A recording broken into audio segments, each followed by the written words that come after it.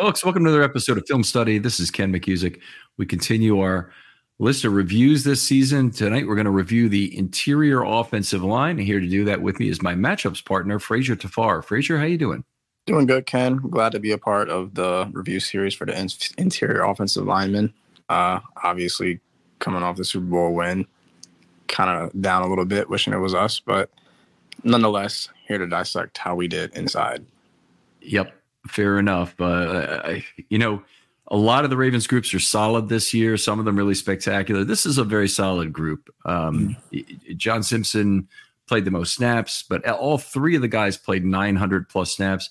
And I don't think there are that many NFL teams who can claim that about their top three interior offensive linemen. And that's during the regular season. Yeah, and I think it showed, especially down the stretch when we started getting better runs inside when we run power to end games and things of that nature. I think it definitely showed up with the continuity we had up front. They definitely were good at closing out games, which is a nice thing. I guess we didn't really know how much of Roman's run game was going to be maintained with Monken, but that's one of the things that the Ravens have done well culturally. I don't think it's just Monken. I think it's a matter of they did keep a lot of their running DNA. Some of it's keeping Patrick Ricard around, making use of him, multiple tight end sets and whatnot. But they've done a good job with wide receiver blocking, and they ran the football still very effectively this year. And I believe they led the NFL in rushing again. If it was close, if it was not this season. Yep, and I think majority of their runs are definitely in the latter half of the game. In the second half, that's when they really started to dominate. The one issue I really had with the run game is the consistency in the beginning of the game, trying to get those big runs to be able to open up the pass earlier. But other than that, the run game was effective all year, starting at center with Linderbaum being the head of operations up there and trickling down from him to Zeitler, Moses, and on down. I think everything was a well-oiled machine up into the AFC Championship game, where it kind of just fell apart a little bit. Yep. And obviously, there weren't really any other games, I didn't think, the whole year where they didn't stay committed to the run enough. That it was the deciding factor in losing or not. I mean, I know people are going to point out that maybe the Colts game and a couple other games is that they lost, but the fact of the matter was they beat every good opponent the entire regular season very handily. Yep. It was really not until they got out adjusted by the Chiefs, I would say, in the AFCC that things went wrong. And I think it's been impressive to see that they were able to plug and play a lot in the interior, especially with Cleveland popping in at guard. And also when Linderbaum went down and Mustipher came in the beginning of the year, very solid outings by both of them when they had the opportunities. Yeah, it's a good point because you don't always get that. And oftentimes what made, one of the things that PFF has been ranking the offensive line near the top. We know some of the difficulties that have occurred, particularly at left tackle this year. I think the right tackle actually was played also at a very high level. But the issues at left tackle were quite serious. And the backup was not bad, but certainly not great. But what I would say about all three of the significant backups, Cleveland, Mustipher, and McCary, is it all substantially above the replacement level. Cleveland, you can make the argument, played better than certainly the left guard we had playing, and perhaps even the right guard we had playing, as we'll get to a little bit later. Yep, and I'm 100% with you on that. And I think, like you mentioned, when we go into the in-depth, especially on the left guard side with Simpson and his penalties, I think that will give us more light on maybe we could see a change coming up next year if we retain Zeitler. Yeah. I'm actually a little bit surprised it didn't happen in the playoffs. I thought there was a reasonable possibility, given Harbaugh's past and the success doing it in 2012, was not to happen. But they stuck with Simpson. One of the reasons I think they stuck with Simpson is he had an up and down year in terms of pulls, but he was generally a little bit better. I'd say the trend line headed up a little bit from some really significant problems early on. And I'm not sure that they really trusted Cleveland to do that. Cleveland, a little bit of a lumbering guy. And so they stuck with Simpson. And he did not have a strong finish to the year, and OTC has a valuation on him that I think is a little bit. I think if he were to get it, I think he'd take it in a minute. I don't think the Ravens are offering. It's about $10 million for 2 years is what Brad Spielberger thinks he'll make. Yeah, I don't think that's in the budget at all. Now that we've seen him, and I always point back to your sample size with the penalty rate. The consistency on that end is crazy, and I don't think that warrants any pay raise on his end because he hasn't really shown that he can continue to have a successful season and play clean ball at that. I mean, you got to be able to not cause your team in crucial situations. So, and his play went down when the intensity of the games went up, and that's not what you want to see. When things started getting more intense, it seemed like he didn't arise to the occasion. Let's come back to that because he certainly didn't play his best ball at the end of the season when the Ravens were coming back and making their push to the championship. He wasn't playing well at all. But the rest of the team didn't really seem to pick it up around him to a high level, including Ronnie Stanley's play was going up, and Linderbaum, who I thought it would be a big problem for him. Well, maybe we start with Tyler. That A gap on that side was basically, Powers left. He was one of the best pass blockers in the league last year. He's one of the least penalized guards in the entire NFL as well. And that A gap was it threatened to be bombed, let's put it, with Linderbaum's pass blocking as a rookie, which was not good. Right. But I think it's fair to say Linderbaum took an enormous step forward in terms of his pass blocking. He's certainly, in terms of the PFF expected value model, he looks really good. He looks really good in terms of the scoring that I've got. He wasn't penalized a lot. Did have one bad snap that was effectively a sack caused for that safety that went through the end zone, but it had to be kicked out of the end zone. But otherwise, I thought a very fine year from Tyler. Yeah, no complaints on my end. I'm excited to continue to see his growth and becoming an all-pro center eventually once people stop voting for Creed Humphrey.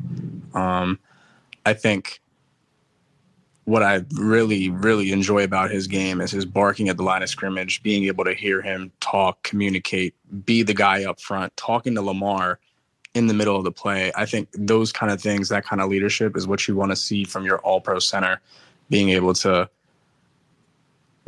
pick up the pieces where there might be weak links, like on that left side A gap where it's just him and Simpson. Those kind of traits can't be replaceable, and I think Linderbaum showed that he's one of the best centers in the league this year. Definitely had a great leap forward as a pass blocker. If there are Ravens fans out there who still don't realize what a jump it was because they'll look at PFF score this year and last year, his run blocking actually came down a tick. Pass blocking went way up, and his overall grade is better, but it's still not the kind of jump. At least I think it's better, but it's not the kind of jump you might expect from somebody who's jumping from a middle of the pack center to a Pro Bowl player. Mm-hmm. Very, very solid year though, and he was better at picking up stunts and blitzes. We talked about the expected bombing of the A gap, but I think he was still getting to level 2 and doing some things. He just in Roman's offense, that's a staple of what the center does. You're doing it all the time, much more. He was asked to do it less in more of a pocket passing offense this year. 100%, and that's exactly what I was going to say. I think we didn't see that from Linderbaum in terms of his run grade go up, is because he's not getting those opportunities to make those highlight blocks. It's just him being able to seal off backside, or if we're doing inside zone or outside zone, being able to get to the second level as fast as possible. But I think with this whole season under Monken, I think there will be another reevaluation period of the run game and continue to grow and utilize how we can use Linderbaum, because his athleticism is slim to none. There's no one in the league like it, I think. Yeah, he's very special as a center prospect in that. One of the other things, and Matt Skura, I don't think got really a lot of great credit for this, but he deserved it because the Ravens' run offenses were good then when he was leading them to the playoffs in the 2018 stretch. And for the first part of 2019, he's in there for a lot of that historic offense. But one of the things that happens in the Ravens system is they pull 2 players or pull even one player a lot. that creates a very disadvantaged and difficult block for that center because he's got to move at a very flat angle. If it were to the front side of the plate, it'd be called a reach block. But it's a backside block where he's still got to remain very flat. It's not an easy play to make. It's probably a little bit easier than a reach, but it's still not easy. It's almost a full block. Yeah, almost. Yeah, I mean, he definitely has to go flat along the line of scrimmage instead of going left. And that first step is critical. And if that defensive tackle realizes what's going on, or sometimes it's the end, he may be too quick for Linderbaum to handle him. So it's a difficult job he's been asked to do, and one I think he's done very well. Getting to the end of this year, so Linderbaum enters year 3, and we've obviously had discussions about all sorts of players that need an extension. Linderbaum, they're actually no allowed negotiation between him and the team regarding an extension until the end of this season. So he has to play through year 3. Then the Ravens will have the potential to pick up a 5th-year option. But Linderbaum is kind of a special case because being a lineman, he's grouped in with a bunch of tackles and guards who all have positions which command more money, basically, than center. And so the Ravens don't really have a valuable 5th-year option with him. They won't be able to afford it. And now, particularly now that he's been a Pro Bowler and is the risk of getting it again, what it essentially means is that 5th-year option is valueless now to the Ravens. So they'll have to negotiate after year 3 probably, or after year 4 if they want to wait until the deadline there to extend him, and that's going to probably make it more expensive. So I'm hoping that after year 3, if they want to make him a cornerstone player, that they go ahead and make the deal then, extend him for 3 or 4 years at that point. Yep, I fully agree with that. I think getting him locked up in terms of the offensive line, he is the key to the engine at this point. If we can offload Ronnie Stanley's contract, I think we allocate those resources towards center and then let it trickle out that way. I just don't see who else would combat him that year in terms of who needs to be reconstructed or who needs to be re-signed that year. Hamilton. Oh, that's another big key too.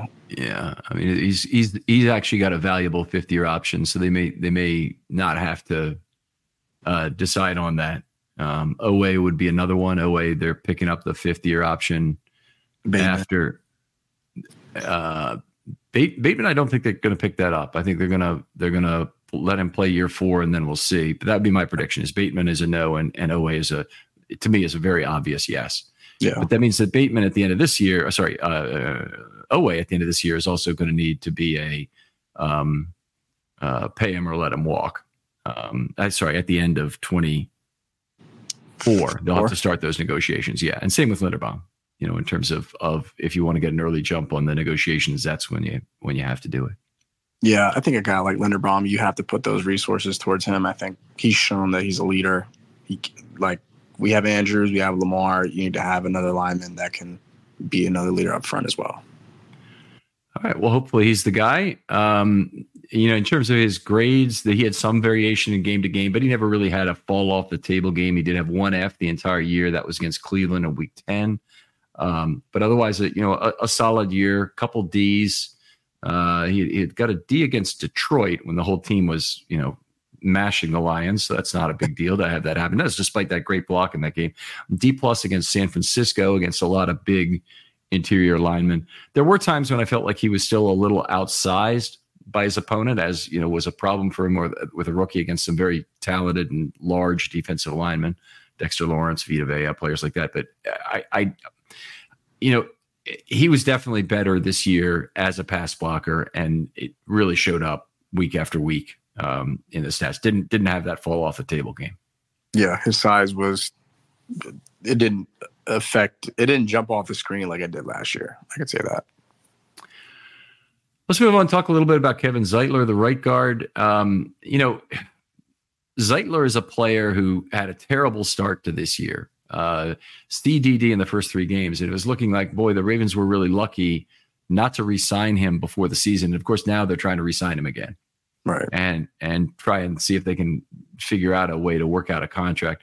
You're always at a danger with a player this age that one, that he's going to get old quickly, or two, that he might decide to retire for various physical reasons, and he might not play the last year of, say, a 2 or 3 year deal, and you get stuck holding the bag when you thought you had a somewhat productive veteran there. What are your thoughts on that in terms of this contract? And where do you stand on Zeitler getting re-upped? I think he played so good down the stretch. It's almost hard not to re-sign him. You don't want to bring in Zeitler, and then, like you said, he gets old really fast, and then you kind of waste that capital, and then Voorhees ends up being the guy at right guard, or whether it be Cleveland at right guard, and we already had a replacement in-house the whole time. So then you would be paying Zeitler for his leadership at that point, effectively. So I think if you want to take that risk, kind of like an Odell Beckham, but on a way smaller scale, that would be smart. It's not going to be super cheap. OTC has 2 years at $15 million being a fair price tag for him. I don't think the Ravens get him for that, honestly. I think it's going to take more money and probably more years and some void years, which means they're going to be mortgaging some more future to get something out of this year. His player, though, was remarkable after those first 3 weeks. His grades the rest of the season, I'm just going to read these off to give you a sense. B-, A-, D, A-, A-, A-, B, B, B, C+, B, and an A in the AFC Championship game. So didn't really have any down moments the whole year where he fell off the table, certainly, or even failed in a particular game, is really impressive.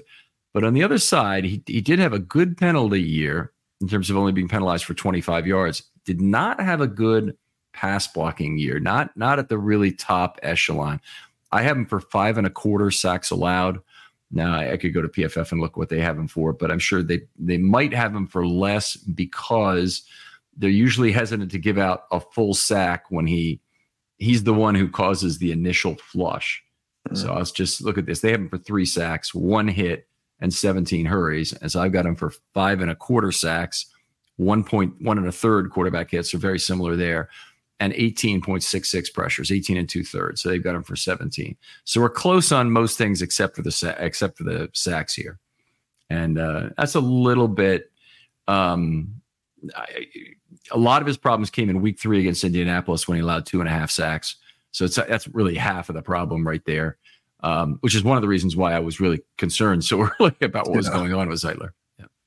And I think, like you mentioned, if you take out that really bad game in the beginning, I think he has a really good, solid year. That's, again, Pro Bowl level for the first time in his career, shockingly. He gets to the Pro Bowl on a replacement, not really getting in through vote. But it's warranted regardless. I think he's shown that he's one of the most consistent guards in the league up to this point. I just hope he's able to continue that intensity and that level of play for at least one more year if we are able to re-sign him. I think another good thing is that him and Zeitler mesh very well, and it's going to be hard to replicate that on the right side because I don't think there's been miscommunication on that side since Linderbaum has came into the league.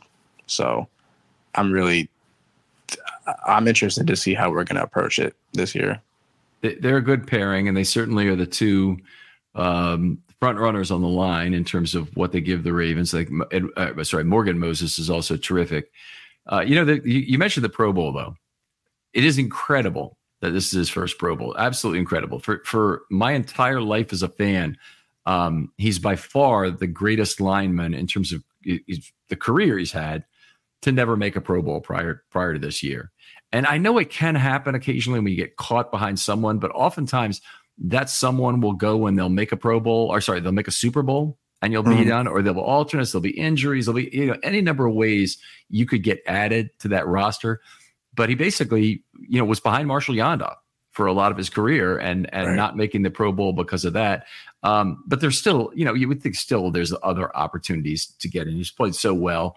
Kelechi Osemele, I guess, might have made a Pro Bowl in front of him. Ben Grubbs, I think, made a couple of Pro Bowls, even though he's a left guard, and Zeitler's always been a right guard. They usually just pick a number of guards and they go with that.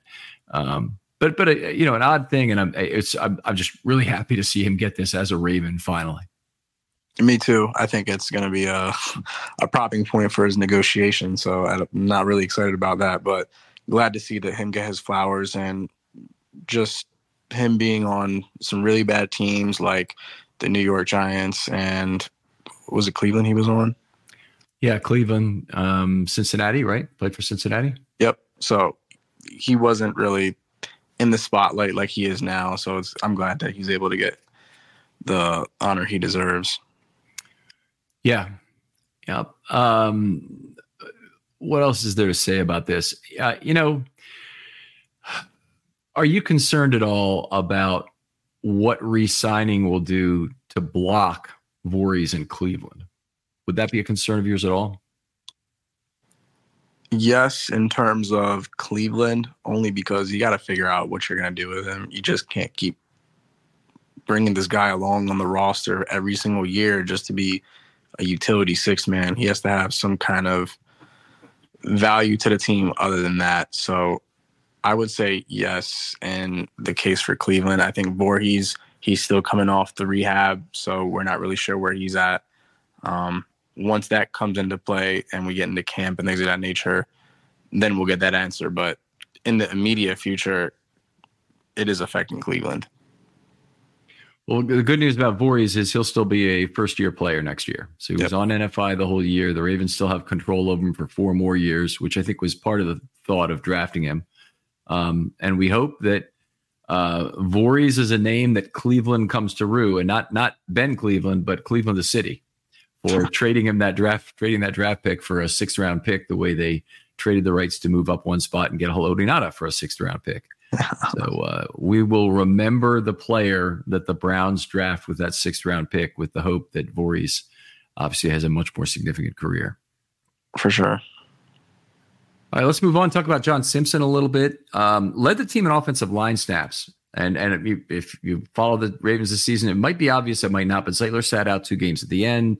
Linderbaum sat out a couple games early on.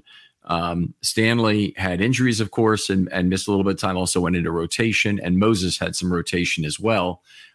So nobody else played the position basically every game. And John Simpson was the one guy who played not every snap, but pretty close to every snap for the entire year. Yeah, he had a couple snaps off here and there for injury, but overall he was the most seasoned lineman on the team throughout the year. I think there were some things to be glad about his play. I think just the consistency of him being there day in, day out, and at least getting to his assignment, making the blocks when they need to be there. Overall, just average for John Simpson. So you can't have a discussion about John Simpson without getting into penalties. And this was a problem with the Raiders. That's really the reason I think John Simpson was brought here on a end of year deal last year. The Raiders released him in 22, and the Ravens picked him up for the practice squad. They retained him then, of course, and let him win the job. But he had 17 penalties and 1,622 snaps with the Raiders, and it was a bunch of big ones, bunch of offensive holding, personal fouls, only 2 false starts in that group. But it works out to 1 penalty every 95.4 snaps, 17 and 1622. 94.4 is the number to remember, though. Now, with the Ravens, of course, he's coming to much better coaching. And so the Ravens thought, no problem. Joe D will get with him, and we will get in this guy's head and in some other ways, which we'll get to in a moment, and try and get this guy to stop making excuses, to stop, holding, frankly, which is the really big problem. Hopefully cut out some of the personal fouls as well. And we think we can reduce his number of penalties. Well, with the Ravens this year, and this includes the postseason, 13 penalties in 1,242 snaps. That's 1 every 95.5 snaps. So we went from 1 every 95.4 in Las Vegas to 1 every 95.5 with Baltimore. And at that rate, he'll be good by about the year 3000. No, literally, it'll be a long time before he get that kind of consistency at an unstable level is just really weird to see statistically. Yeah, and that, I mean, it tells you exactly what you can expect from him. You're going to expect that kind of level of play, and I think we've talked about this in the past on the show. I'm not a fan of having average linemen for Lamar Jackson. I'm the believer of having dominant guys up front and let him do the work by distributing and not having him to run for his life. And I think a lineman like John Simpson is forcing Lamar to do that, because if you just have average guys out there, it's not going to get the job done every single time consistently. And I think when you think of a guy like Linderbaum and Zeitler, those guys are very consistent, especially Zeitler down the stretch with A's all around across the board. You're not seeing pressure get in on that side as easy as you were on Simpson's side. And I think that is a product of his just overall makeup and his play. I think it speaks volumes that he's consistent in that level, that he's probably consistent throughout all of his game. I want to come back to that. I want to table that for a minute, and we'll just talk about the penalties there were there for a second, because this year he had 13 penalties. 8 of them were holding, 2 false starts, unnecessary roughness, illegal use of hands. And I think there was another, and it might have been a shared false start or something, because the NFL site only seems to have him for 12 penalties, and I've got him for 13 here. So I'm not sure. There is a difference of 1 in there. I have to maybe also check my own records to make sure that I agree with PFF's number, that that's where the 13 comes from as well. But anyway, only 2 of them false starts. So what's bad about that? That means all the rest of his penalties are these post-snap fouls. Well, not only was every single one a 10-yard penalty or worse, because illegal use of hands is 10, unnecessary roughness is 15, and then he had all the holding penalties. But the other problem is they all give the defense the option to decline them. Yep. And that has enormous value. I talk about that every once in a while, I know, but a lot of people still don't get that. They don't make the differentiation between an illegal downfield play and a false start, for example. Illegal downfield, much worse penalty. False start is 5 yards at the only. Illegal downfield is 5 yards at the best, because if the defense decided the incomplete pass or the interception or whatever that happened otherwise is to their liking, they'll just decline the penalty and take that instead. Simpson stalled 7 total drives this year with penalties. Jeez, that's a lot. That is a lot of drives. It's a lot of drives, man. That's not good at all. So let's come back to this. What role do you see John Simpson coming back in for this team? Veteran minimum. That's the price. What's the role?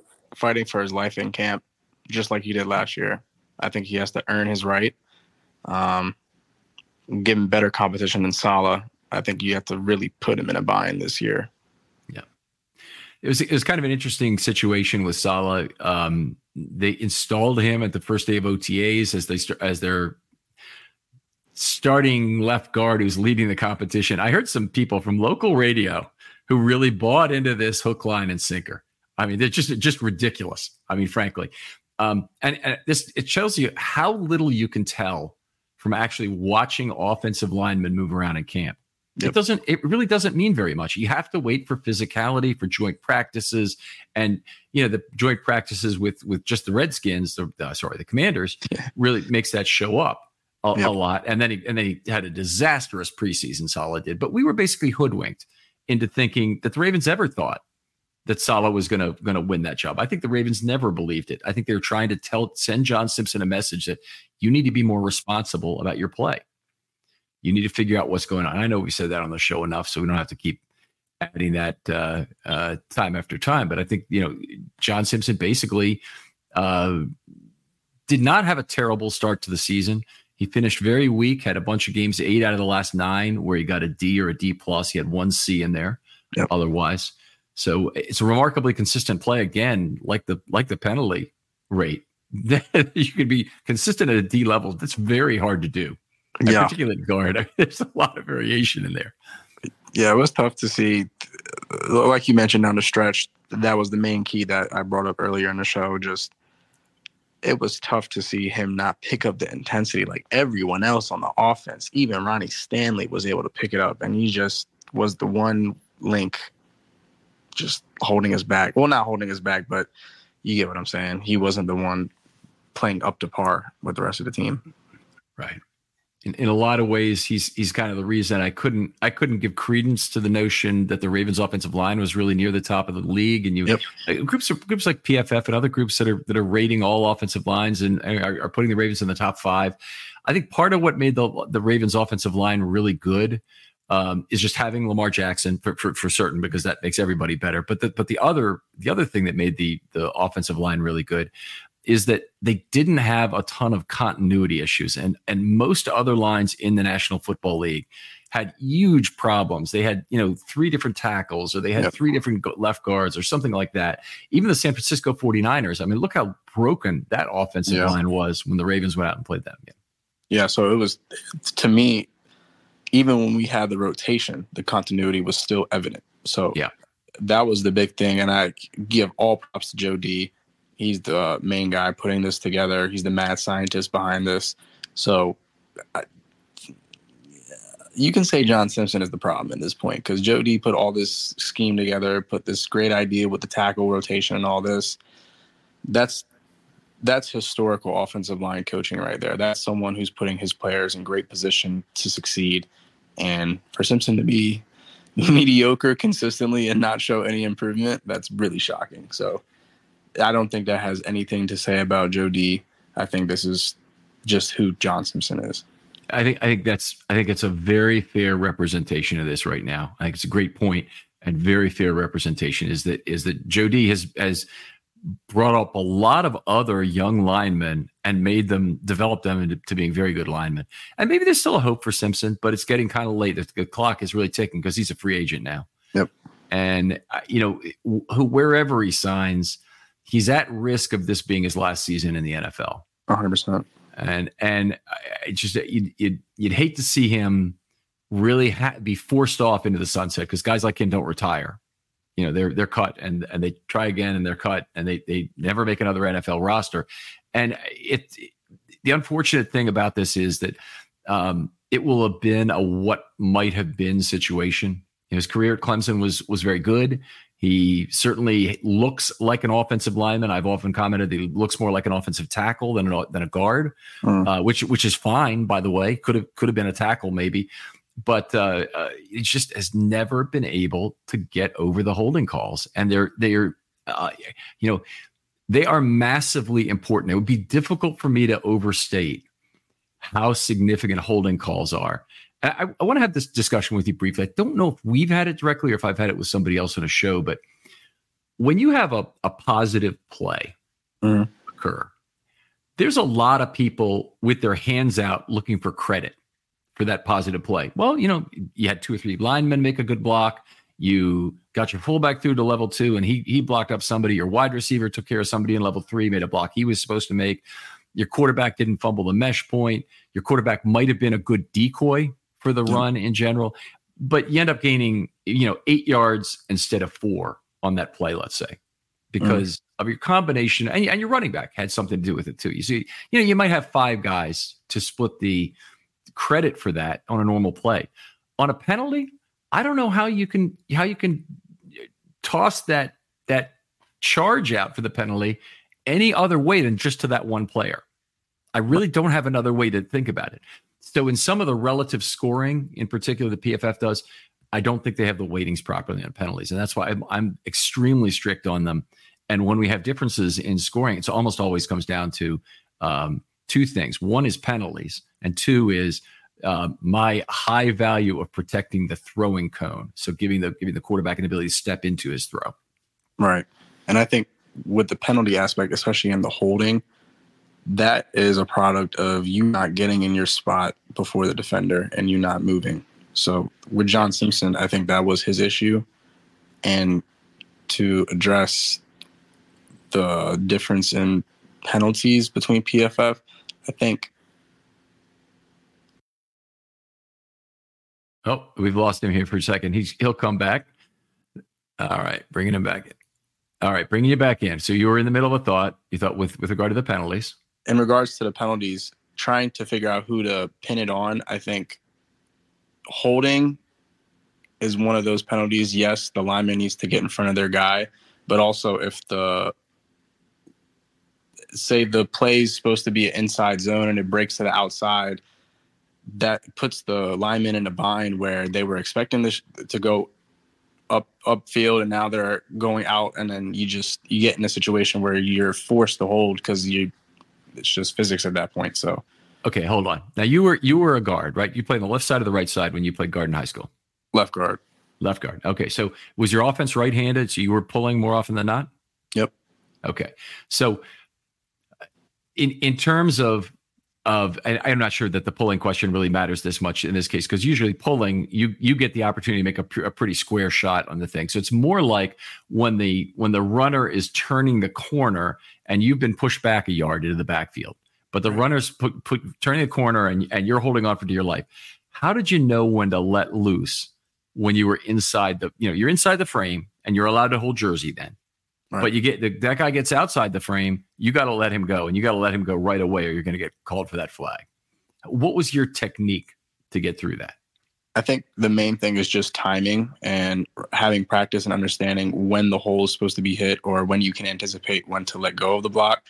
That's where as a lineman, that's where your intelligence comes into play, and you're just not this brute. You have to be able to understand that you're there to make the impact block just enough to get your running back that alley. So I think it's more so just knowing the play and being able to time it correctly. I think when you have off-schedule plays, kind of like a draw play where you're waiting for your guy to make the move to get on them, those kind of situations tend to be holding because it's a play that can go so many directions, not a set directional play. But if you're, like you mentioned, running a trap play where you have to pull and get the nose tackle, things like that, you're going to be square up and you're already going to have the hit. So if you're trying to seal a guy from getting to the outside, those are more timing plays, in my opinion.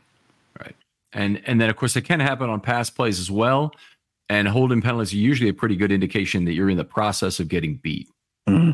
And then, all of a sudden the defender's outside your frame and you still got his armpit, you're holding on. There may be other technique issues where Simpson, and I really haven't studied this enough to know, where Simpson is doing something specific in terms of his hand placement that is causing holds to occur. Like if he's getting caught up in the opponent's armpit, when he goes around, because they'll lift their arms. I mean, they beg for the hold.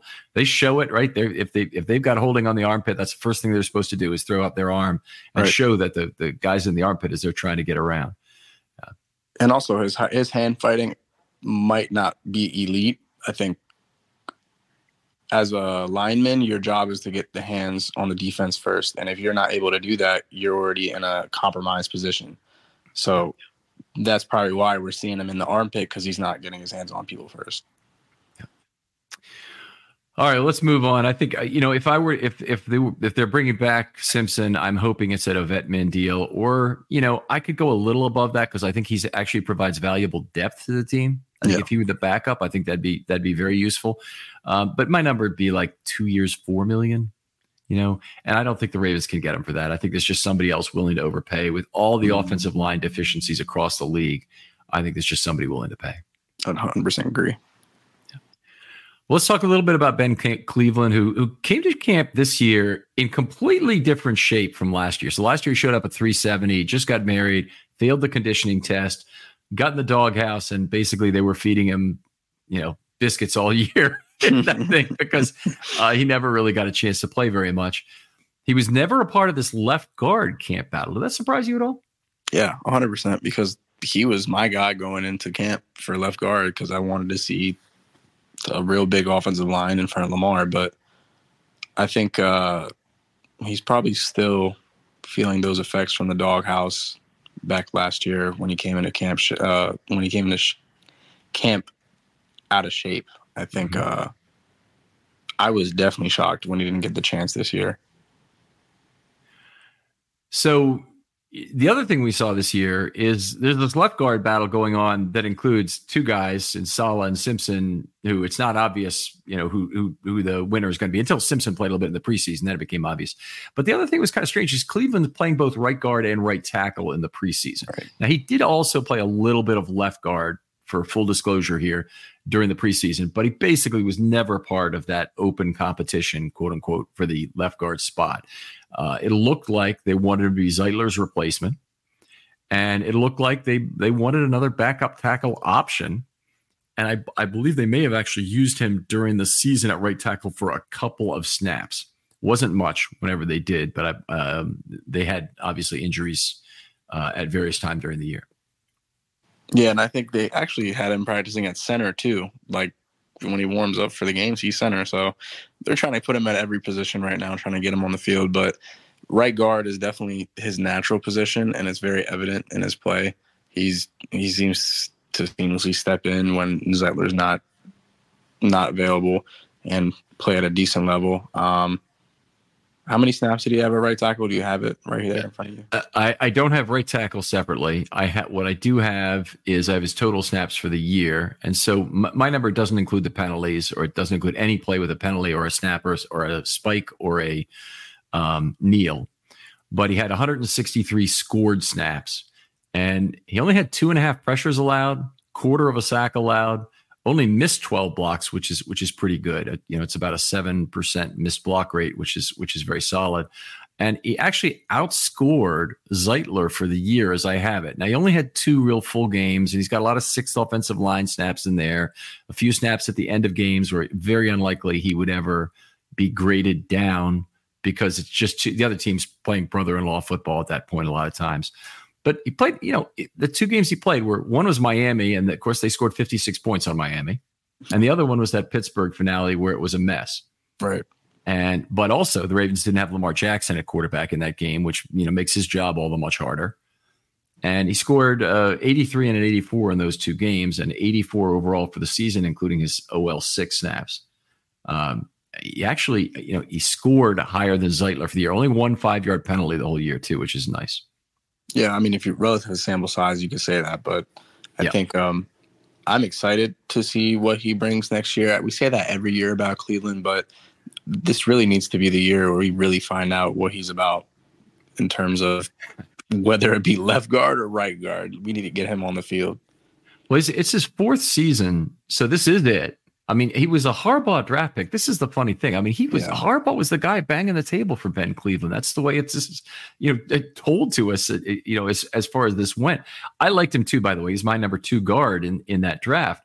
But it's very upsetting to see him not get a chance. And honestly, that's the one I have a couple of misgivings about re-signing Zeitler. It's just I wonder if it's the best use of the money. I do wonder where the Ravens have an easier way to cut expense. So Zeitler's a great player, no doubt about it. And Zeitler 2024, I take over Cleveland 2024. Yep. But I wonder, where do they have a better opportunity to cut expense than letting Zeitler go and giving the job to Cleveland and taking that leap of faith? Yeah, and I think if you were to go that route, you can potentially allocate those resources to left guard, which will cost you a little bit less, and have a decent left backup there. So it's a lot of different alleys we can go. And I think it all starts with the in-house talent that we have, that we can make sure that produces the cheap output that we need under Lamar's contract. And Cleveland falls into that category. All right, let's keep moving here a little bit. Sam Mustipher, he played about 200 snaps, mostly in week 2 and 3 as Linderbaum's replacement. He also got some mop-up time at various times. They tried to get Linderbaum out of there a few times, and they put Mustipher at center. So he got a few snaps at left guard in one game. Solid backup. A guy, there was something funny going on, but I thought he was a 4th-year player. The Ravens have him as a 4th-year player on their roster, and all of a sudden they waived him, and they were able to bypass the waiver process. I never gotten a good explanation of that. Why yeah. And now, he'll be a 5th-year player this next year. I'm perfectly happy with him coming back and being the backup center again at the vet minimum. I don't know if that's in the cards, but I'm perfectly happy with it. And I don't know that there's a huge market for Sam Mustipher out there. Yeah, 100%. And that, like you said, I would be more than willing to bring him back as a practice squad center. Yeah. Would you be, how about a roster spot center? If McCary is not really your backup center, is what I would contend, because he's your backup, your left tackle. Mm-hmm. So if you can't really afford to have him in there, and then that means you have Cleveland and Voorhees, one of them starting and the other one not at left guard, assuming they don't draft anybody there. You have, or you have a draft pick and you don't have Zeitler, one or the other. Right. You have Linderbaum at center, and you have Moses and Stanley starting again at both tackle spots with the twin backups. Are you okay with Mustipher being your ninth lineman on game day, where you have, actually he really either has to be, he's the eighth lineman or the ninth lineman on game day, and sometimes he's been the eighth and sometimes he's been the ninth, but it's actually a little bit more complex than that. So he has to sit out a lot, but he has to probably be the ninth man on the 53. Okay. Because I'm thinking the Ravens somehow opened up their crystal ball in the beginning of the year and had Sam Mustipher on the roster perfectly in time for Linderbaum when he got hurt. So yeah, I think maybe the Ravens probably do keep him on the roster for things of that situation come up again. Yeah, I think having a roster spot for him could be valuable. Okay. All right. Three other guys that are, we don't know exactly where these guys are, but we're hoping, in the case of Voorhees, certainly, who sat out the whole year, still the, one of the highest recent bench press numbers in the combine, and he did it after tearing his ACL. So pretty remarkable in that respect. Hopefully he'll be back and be healthy, and hopefully he has left guard traits, although it seems like a guy with his strength probably has some right guard traits, natural ability to torque that defensive tackle and open the front gate on right-handed run plays. Yeah, and I think Voorhees was definitely dominant at USC. He showed that he was one of the best guards in the draft before he got unfortunately hurt. So I'm excited to see him I want to see him in camp, and I can't wait to see his preseason action and the competition that comes about between him and Cleveland. Whether we sign Zeitler or not, that's going to be the competition we're looking at all summer. Yeah. It should be a lot of fun. And that you're right. That's one of the central fights there is for that last roster spot. Ben Cleveland doesn't have a roster spot even secure. If he were to show up, overweight again, I think he'd probably be on the outs. Guy number 2 is Tayshawn Manning, though. Now, he was on the practice squad the whole year. He was one of the first guys they offered a futures deal to after the season was over. And so meaning he's on the 90-man, for start of next camp effectively. Played well at Kentucky. Still hopeful that he'd be the guy. I don't honestly have a good sense of whether he's strictly a left guard or a right guard at the NFL level, or whether they even have something else in mind for him. It won't be a tackle, but you never know. Usually it's a more athletic, more guy who's carrying a little bit less weight to play guard that would turn into the next Patrick Ricard. But I'm looking for that. I'm looking for the Ravens to find that next guy, because we're now no more than a year away probably from needing it. Very true. And I think, looking at our options, especially in the lineman room, could be crucial with that. I don't know if you can get Ben Cleveland to slim down another 100 pounds, but that'd be great if you could do that and be our little Swiss knife. He might be too big for the role, but a lot of teams go to a very heavy guy there. They don't have any problem going to a 300-pound guy, oftentimes a center. In some ways, it may help to have a 6'2" or 6'3" guy there instead of a 6'5" or 6'6" guy there. And Ben Cleveland's every bit of 6'6" probably. And I think he might be too big for that role. Boy, it would be fun if he were the right size for that role, but sure. Yeah.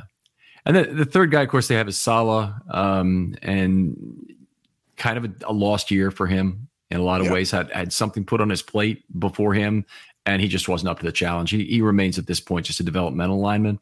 And when you're talking about that, and he's now got a year of service time under his belt, that puts him kind of in a worse position than Tayshawn Manning, who does not have a year of service time under his belt. So Tayshawn Manning, they still get 4 years out of.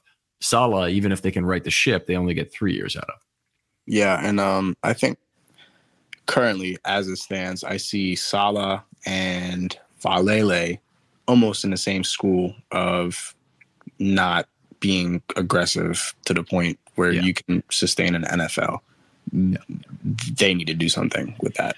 How do they get that training? I mean, it's obviously it's something that is, I know it, a lot of it's won through hard-won experience, but I mean, it's just punching and wanting to strike your opponent is just a natural part of offensive line play.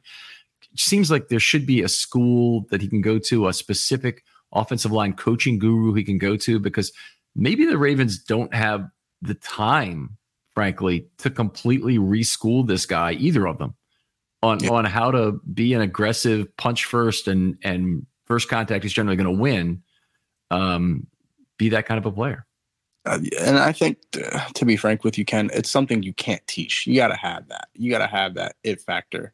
You got to be able to not be, I'm not saying these guys are afraid, but you don't see Morgan Moses patty caking with people. You don't see Zeitler patty caking. You don't see Linderbaum. Why is it just those two guys that can't get with the program in that sense? I think as offensive line, you got to be mean. You got to be gritty. That has to be an intangible before you get drafted. So that has to be something on the Ravens. They need to reevaluate how they draft linemen if that's what they wanted to go for, because those two guys were just size, pure size. Yeah.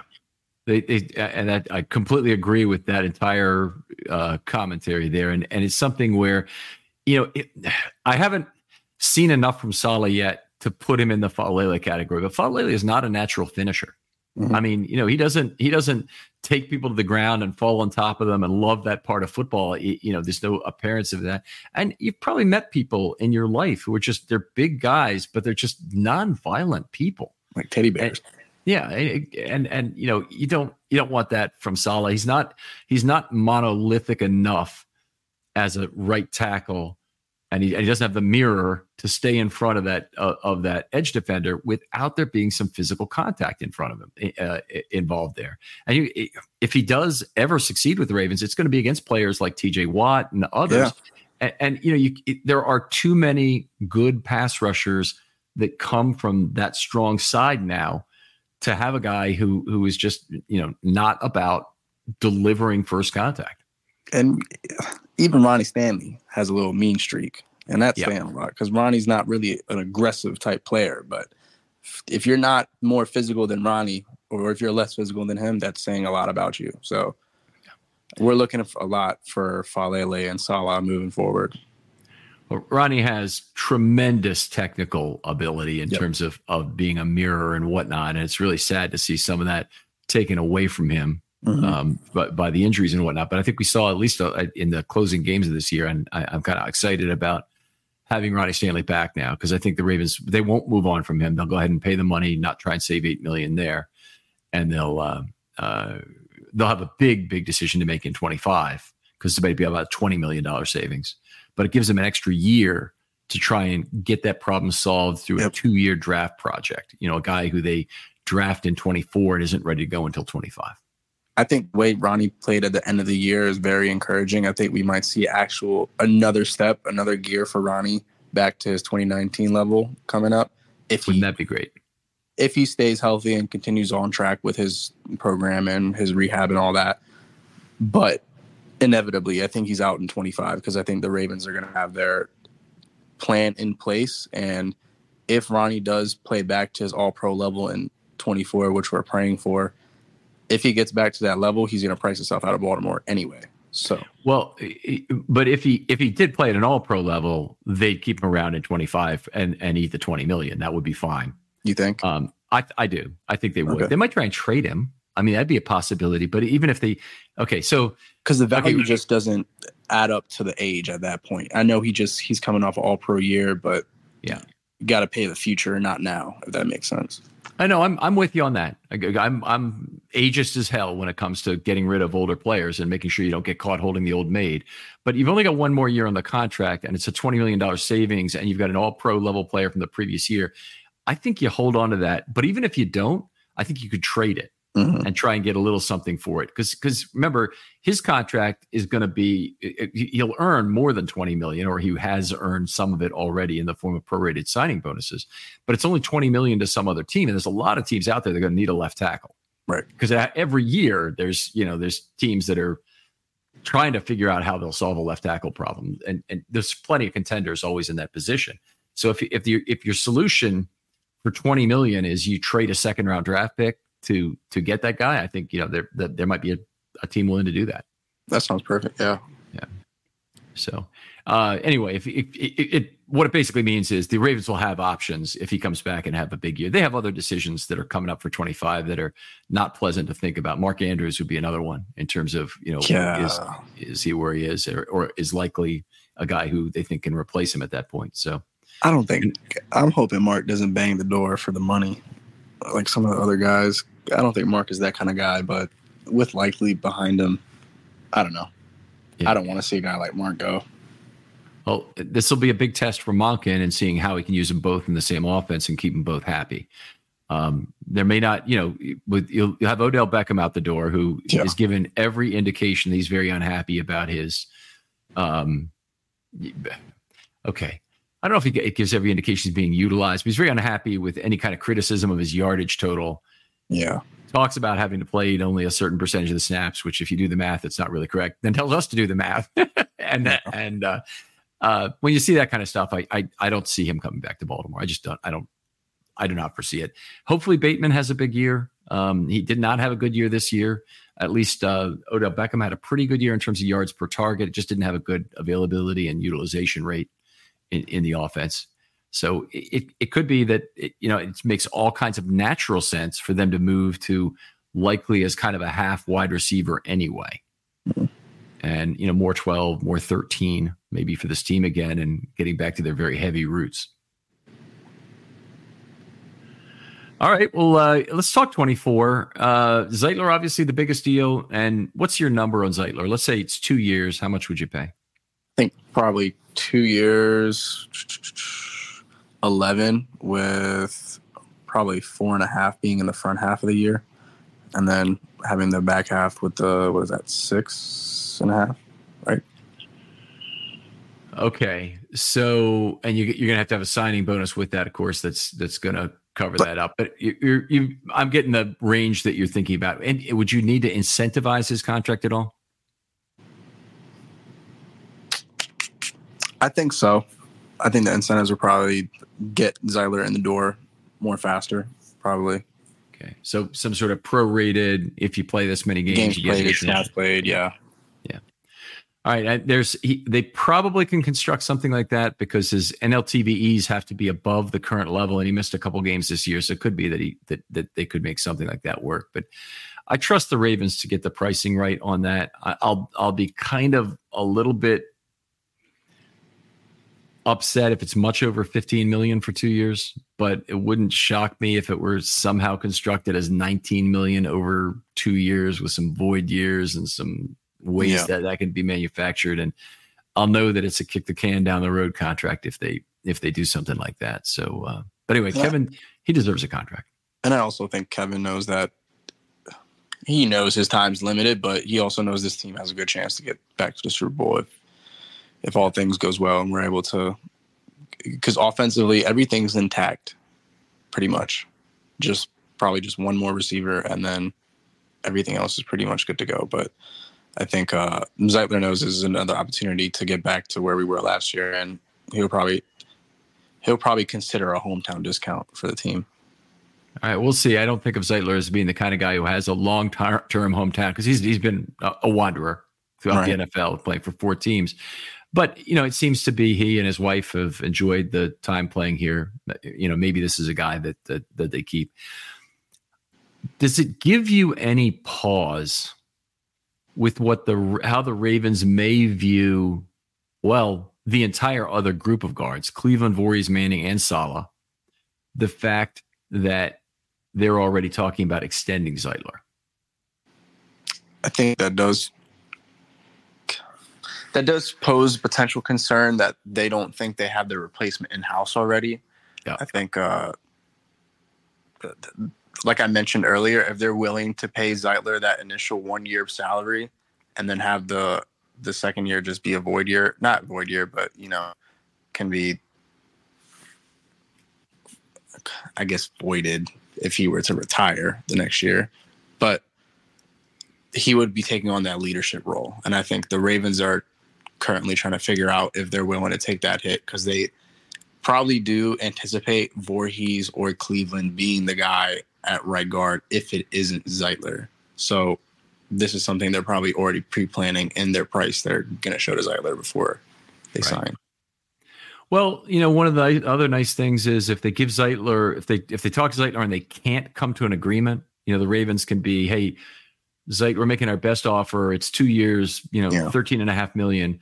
You can at least take that to the market and say the Baltimore Ravens are willing to pay this. And if nobody else gives it to you, come on back. If somebody else does give it to them, maybe the Ravens get a 6th-round comp for it. That makes perfect sense. Yeah. Anything else we need to talk about? Re-signing Simpson, I think we already hit on earlier. How about a draft pick? Now we both agree an offensive tackle is needed in this draft. And are you with me that it's a left tackle? Yes. Specifically a left tackle? Yeah. Yes. Yeah.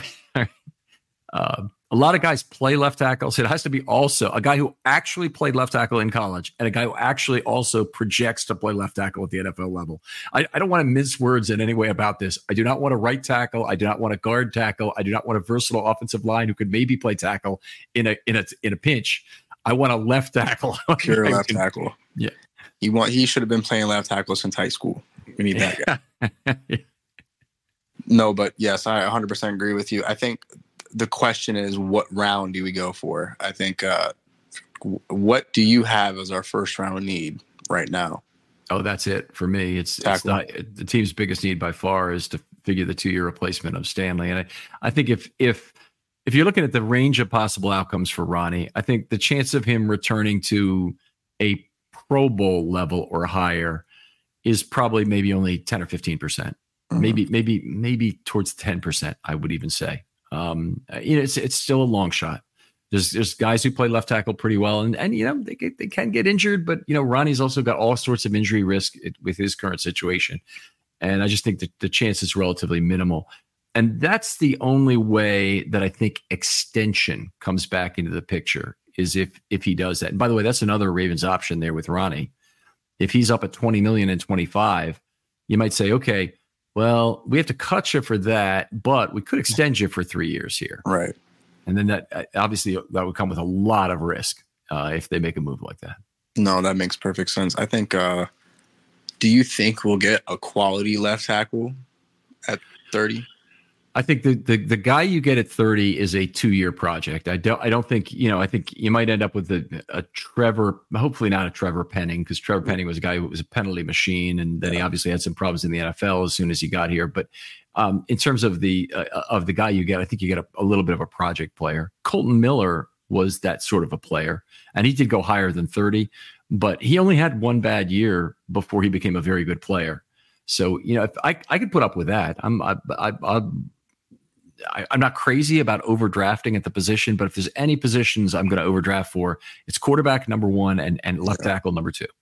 So hypothetically speaking, say there is that developmental tackle at the back half of the first round, but there is, say, a receiver that dropped or edge rusher that dropped. Would you be tempted not to go for that left tackle? I would have to very seriously mesh need and value at that point. And I'd be tempted if there's a receiver that somebody else definitely wants, I would maybe try and trade down to let that receiver get taken by another team. And obviously all this is out the window if there's any risk of a Zay suspension. Now we're not going to talk about that, but we know this is a dark cloud right now, and we just need to be aware that it's, a change in the weather is possible. Yeah. So, but right now, I mean, I think Lamar will be able to deal with having a mediocre receiving group and a fine offensive line better than he'll be able to deal with having a weak left tackle situation and a particularly weak long-term left tackle situation and a little bit stronger receiving core. Couldn't agree with you more. 100%. All right. Frazier, always a pleasure to talk football with you. It's been a real good review. Appreciate drawing on your experience as well as a guard and going through this with us. Had a great time on doing the matchup shows with you this year. I wish we didn't have to stop when we did. I wish there had been another one for the Super Bowl, but certainly was fun doing those with you last year. I look forward to picking that up with you again next year. Maybe we start in the preseason and we talk a little bit about what we're hoping to see from some of those games, and not just, key matchups for wins and loses, but key matchups for who makes the roster kind of time, but when the preseason starts. For sure, Ken. Glad for you to have me on this year. It's been a blast. Like you said, saddened that it ended so short. I'm almost envious that I should have been in Vegas this past weekend, but it's okay. I think we have a lot of things to be excited for moving forward in 24. I know a lot of people aren't ready to hear that, but it's true that we have a good team and there are things to be excited for, but we have a lot of work to do moving forward. Yeah. Got to move on in either case. There really isn't any point in grumbling and whining about it. We have the rest of our lives, literally, to complain about this season. For right now, let's start getting ready for 24. Yeah. This is a draft coming up pretty soon. Other folks out there, if you'd like to do a film study short, hit me up. It can be any topic now. We're in the off season. Multi-episode things are possible. But here's the one I really want to talk to people about. So historical pod this off season will be on once there was a player, or my favorite Raven was, and what I'm looking for is non-top tier Ravens, you to tell me about who that player was for you that you liked a lot more than other people liked. So Anthony Levine, Tyus Bowser, Chad Williams would be guys I like. I like obviously a high predilection for guys who are versatile in coverage and can drop the dime in the case of Levine and Williams. But tell me who that player is for you. And we're not looking for the guys who might make the Hall of Fame or even the next tier of players like Torrey Smith and players like that. Those players are too good to really be in this. We're looking for a little bit more obscure. I will get to you very quickly if you have players from before the year 2000. So if you have anybody, and a lot of Ravens fans, their just memory does not extend back that far. I understand that. But if you've got a player from before 2000, I'm interested in hearing about it. And if you've got a player before 2000 that you'd like me to get on the show, I will try and make that happen as well. We've had Ed Sutter on the show, by the way, before. Did a great job of talking about how he lost his job to Ray Lewis, and he lost his job at shortstop in the Peoria Little League, travel Little League team to Jim Tomei. So he was ousted by a pair of Hall of Famers. A great story personally about a guy who had 4 consecutive 0-yard stuffs at the 1-yard line over a 2-week period in 1996 that included Lawrence Phillips and an intersection of a lot of history with that guy. We're looking for that kind of story. So if you have another player, that we just don't talk about anymore, I'd love to talk about him with you. Hit me up. DMs are always open on Twitter. I'll get back to you very quickly. Frazier, thanks again for coming on. Thank you. We'll talk to you next time on Film Study.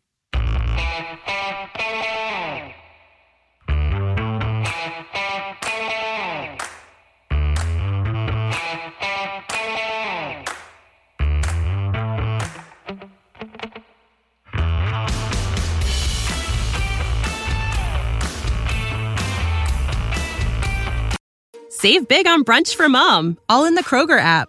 Get 16-ounce packs of flavorful Angus 90% lean ground sirloin for $4.99 each with a digital coupon. Then buy 2, get 2 free on 12 packs of delicious Coca-Cola, Pepsi, or 7-Up, all with your card.